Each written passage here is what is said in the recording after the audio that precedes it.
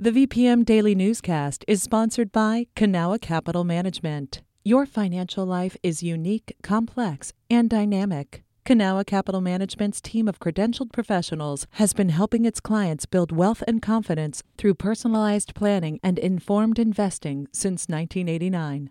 Learn more at cancap.com. That's KANCAP.com. You're listening to the VPM Daily Newscast, the recap of today's top stories in Central Virginia. From the VPM Newsroom in Richmond, I'm Benjamin Dolly. Richmond City Council wants legislators from around the area to fight for more infrastructure project funding and enable another ballot initiative on bringing a casino to the city. But as Jad Khalil of VPM News reports, much of their focus will be on housing. Richmond's got a shortage of rental units. This fall, the vacancy rate was 1.7% in the city, according to the Census Bureau. Delegate Jeff Bourne is one area representative the city wants to advocate on housing issues once the legislative session starts next week. Each year, the city of Richmond has pushed and advocated for priorities that help them and other localities bring more affordable units online. State law constrains what Richmond can do to address this. Right now, localities don't have a lot of tools. Isabel McLean is a researcher with the nonprofit Housing Opportunities Made Equal. One tool they're pushing for are property tax relief programs for people who have been in their homes for a long time. Not only would it help decrease the burden of housing, I think it would be a really important tool to combat displacement. The legislative session starts January 11th. Jad Khalil, VPM News. Chesterfield County's Board of Supervisors has two new leaders. At its yearly organizational meeting Wednesday, the 5-member board elected Matoaca District Supervisor Kevin Carroll as chairperson and Bermuda District Supervisor Jim Engel as vice chairperson. Both supervisors were elected in 2019 to replace retiring board members. Carroll, who's a retired Chesterfield police officer and still serves as a volunteer training instructor, was vice chair in 2020, and Engel works at a local construction company. Each will hold their position through the end of the year. Union organizers say most grad students whose stipends were delayed by a University of Virginia filing error in December have been paid. Now they're watching the school's next steps. Patrick Larson with VPM News reports. The school assured grad workers they'd avoid future payment delays, though workers say the issue isn't new. Brooke Dinsmore is the chairperson of the United Campus Workers UVA chapter and a sociology PhD candidate. I know multiple people this has happened to, and it's never been acknowledged this way. The university has committed to reimbursing students for fees resulting from delayed payments and met with union reps Tuesday. They'd previously agreed to create a task force, which will include student representatives, to discuss the recent payment issues. Despite it all, Dinsmore says the union has been energized by the episode and is ready to refocus on fair wages. Because it really shows that when we come together collectively, that we do have the power for the institution to listen and respond. UVA has previously committed to raising the minimum stipend for doctoral students to $30,000 yearly. The union says a living wage in Charlottesville is closer to $38,000. Patrick Larson, VPM News. Virginia's community college system has hired its next chancellor. The State Board for Community Colleges announced David Doré will join VCCS on April 1st to oversee the 23-school system. He'll succeed interim chancellor Sharon Morrissey, who's been in the role since June. Doré, an educator with 27 years' experience at community colleges, said, quote, "This is both a challenging and exciting time for higher education." As redevelopment of Virginia Center Commons continues in Henrico County, a plan for a new mixed-use district could add hundreds of homes to the area. The local Sauer Properties aims to rezone about 90 acres to build 780 apartments, townhomes, and condos, according to Richmond BizSense. A sports complex is already being constructed in the area, and plans are in the works for other mixed-use development, as well as hotels and retail. The Henrico Planning Commission will consider Sauer's rezoning proposal later in January.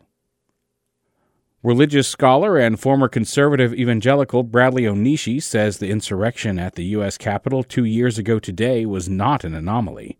In his new book, Preparing for War, The Extremist History of White Christian Nationalism and What Comes Next, Onishi maps the origins of the revolt, which at least one of Virginia's elected officials attended.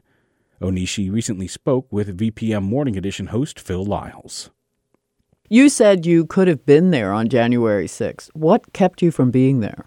Well, when I converted in the 1990s, I was a very zealous young man. I went from somebody who was sneaking behind movie theaters and doing teenage things to standing in front of the movie theater and asking people if they knew about our Lord and Savior Jesus Christ. But the culture that I was part of in the 1990s was not one in which, at that point, you had heard about the call to overturn elections or to demonize your political enemies. Those were times when we were told that we had to prepare for culture wars, where we had to prepare for battles along the lines of sexual ethics or believing in God, not those of insurrection.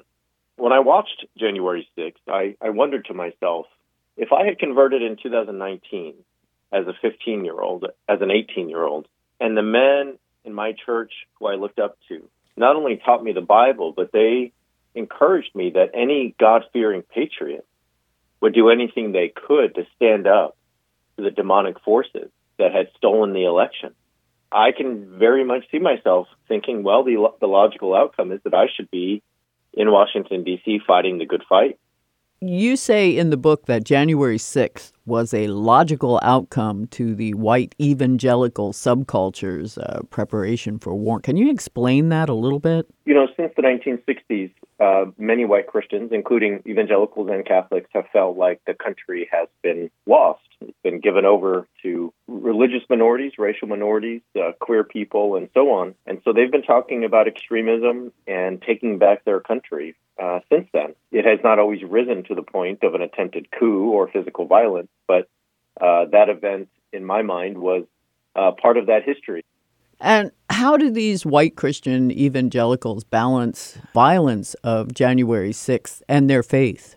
For many of them, violence is part and parcel of their faith, which may sound strange to the uninitiated. But for instance, the night before January 6th, there was what was called the Jericho March, which was billed as a prayer rally for Trump supporters and those who love the nation. And, the Jericho story in the Bible is one where the Israelites march around the city of Jericho, and God miraculously brings down the walls after 7 circles around the city.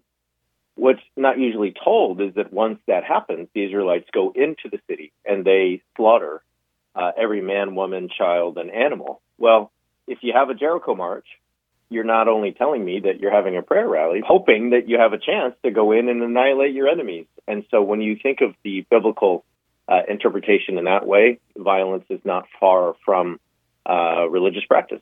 So we're not at the end of this war yet. In my mind, I think that we're very much at the beginning. It's easy to conceive of civil war as North versus South, as a situation where there's a Mason-Dixon line and two forces are fighting over territory in one grand conflict. I think we have small fires all around us that are signaling what's happening, and they tell you that this is far from over. This has been the VPM Daily Newscast. Some of these stories may have changed since the newscast was recorded. You can stay connected to what matters by heading to vpm.org/news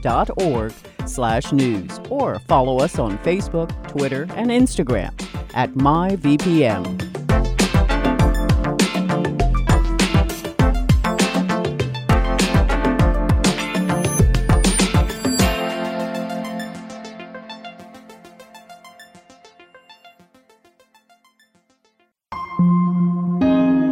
VPM.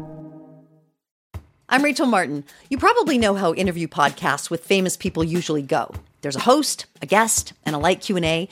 But on Wildcard, we have ripped up the typical script. It's a new podcast from NPR where I invite actors, artists, and comedians to play a game using a special deck of cards to talk about some of life's biggest questions. Listen to Wildcard wherever you get your podcasts, only from NPR.